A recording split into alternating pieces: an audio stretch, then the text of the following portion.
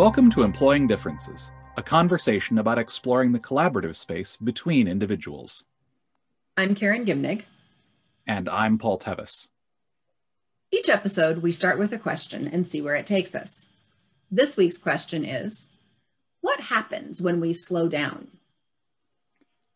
I imagine all of us have been in a situation where we're working in a group. Maybe it's a group of 2, maybe it's a group of 15, who knows? And we're working on something important, and we are working as fast as we can. And we're just getting through things, and we're making things happen, and we're maybe a little bit stressed out. And then we encounter something where there's a disagreement in the group about what we should do, how we should proceed, what should happen. And what I've noticed in those moments is 2 things happen. There's part of the group that just wants to make a decision and move through it and just get on with it. And there's part of the group that wants to slow down and figure out what's going on here. What should we do? Let's not move past this. This is the experience I've had pretty much with every group in any situation where they've encountered something like this. And I think it's interesting to think about what happens when we slow down and what can become possible when we slow down to actually take that second fork. Yeah, so the first thing that happens is we slow down.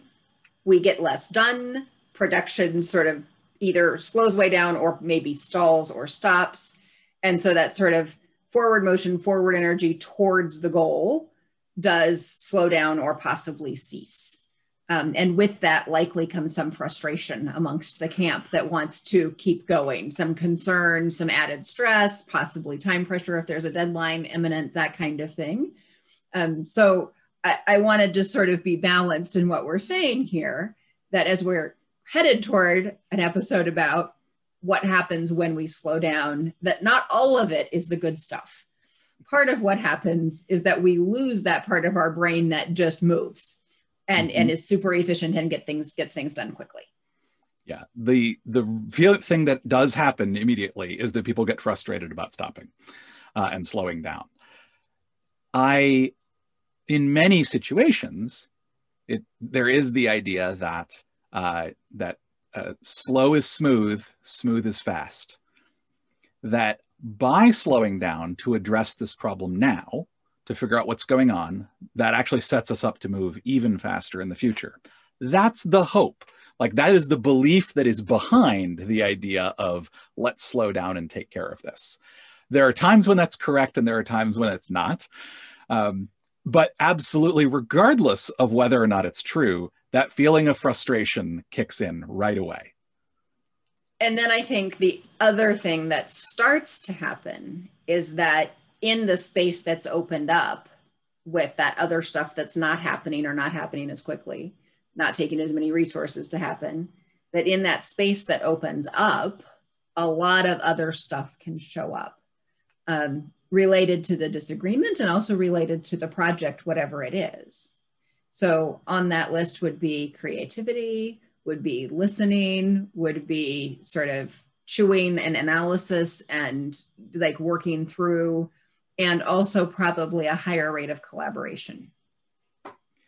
One of the things that happens when we slow down is that we do give our brains more room to work, that we actually get access to a lot more of our cognitive function. And it's actually important to understand that from an evolutionary biology standpoint, and the way that our brains have evolved, we really have like 2 brains. If you've dug into any of Daniel Kahneman's work or other behavioral economics around this, the idea that we have our brain that responds very quickly on instinct, that does the sort of first fit pattern matching sorts of things. And that serves us very, very well and is very, very efficient from just a brain resources, a glucose consumption standpoint. But it's not creative. It does the same thing all the time. That's actually what makes it efficient. When we slow down, we can actually get access to that other part of our brain, which is the very deliberative, the thinking through things, the recognizing how this situation is not the same as all the other situations we've been in, getting access to that more creativity, more collaboration, those sorts of things. It's just that is expensive from a brain resource standpoint, which is why we don't live there all the time. And so by slowing down, we do get access to that. We are able to think literally differently about a problem and about a disagreement. And so we actually approach problems differently, both individually and collectively, when we slow down and are able to be deliberative about it.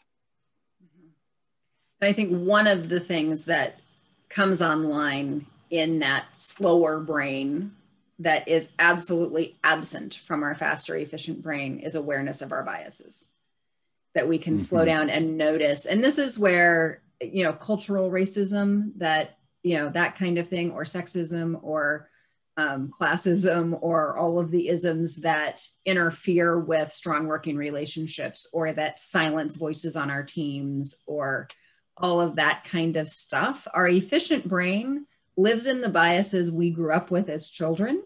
And it takes engaging the slower, more deliberative brain to make any change to those other scripts. So that's one of the really powerful things that can happen when you slow down and get deliberative, that will never happen as long as you're full speed ahead.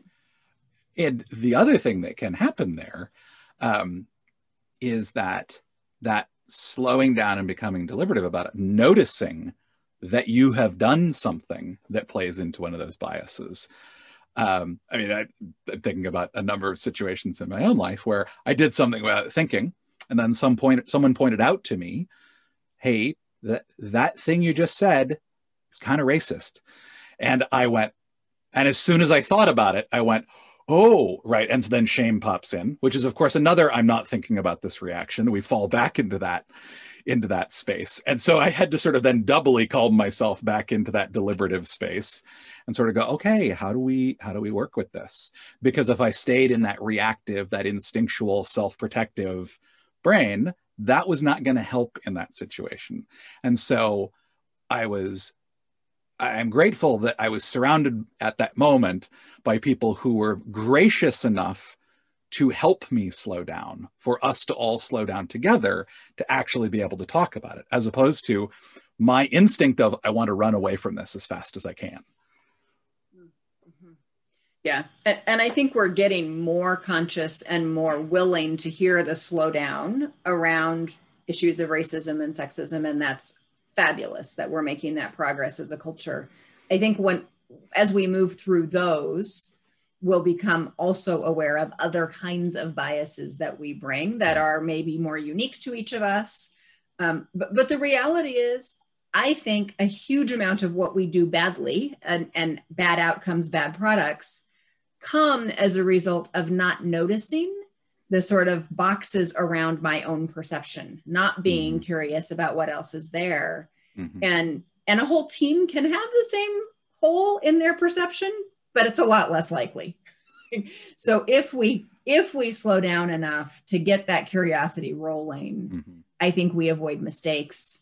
I think we, as you say, in the end, probably do get more done. In Imago relationships, we have a particular structure that people say, oh, but it's so slow. And we say, it's the slower way to get there sooner. It can be interesting when if we recognize that we do have a tendency to want to move quickly towards stuff, then also having the discipline or building into our processes or building into our ways of working, those things that kind of force us to slow down and think about this for a minute. I worked on a team once where, they would think through, often very quickly, okay, how could we build this? How would this work? What would this sort of thing? And then they had a specific point in the process before they would implement it where they'd stop and they'd go, what are all of the ways this could go wrong? Because they recognized that the whole in their thinking was they had a tendency to see how things could go right. And they marginalized that risk analysis thing. And so they recognized that. So they built it into their way of working. They built in a slowdown point. And and it frustrated the heck out of them, except that they all knew it was important. And so normalizing the frustration was actually was part of what they built into it, right? They would say, okay, we're going to do this thing. And everybody remember how frustrated we got last time we did this? Everybody goes, yeah. Okay, that's normal. Okay. and then they could engage with it. And so it was really, but if they hadn't done that, even if they hadn't taken that just few moments to normalize what they were all about to feel, then they would just get caught back up in it again. And they go, we don't really need to do this. And then they would end up falling into the same trap that had caused them to realize that they needed to do that in the first place. Yeah. And I think a practice that's probably familiar to most of us is the Agile system, where we have the stand-up meetings. Those are all about fast and quick and how can we get things going pretty much. And then we have a retrospective that is very much slow down and be deliberative. And so there is that sort of balance of the efficiency of doing things very quickly and the value and depth that you get when you slow things down. Yeah, you really do need to tap into both systems in a lot of ways. Both have their place, and recognizing when you get out of balance, either as an individual or as a group, as a team, like when are we spending too much time slowing down and thinking about everything? Because that's absolutely a trap too. And when are we spending too much time just responding on instinct, not thinking through things and not slowing down? Recognizing when we're out of balance is really key. Absolutely. I think that's going to do it for us today. Until next time, I'm Karen Gimnig. And I'm Paul Tevis. This has been Employing Differences.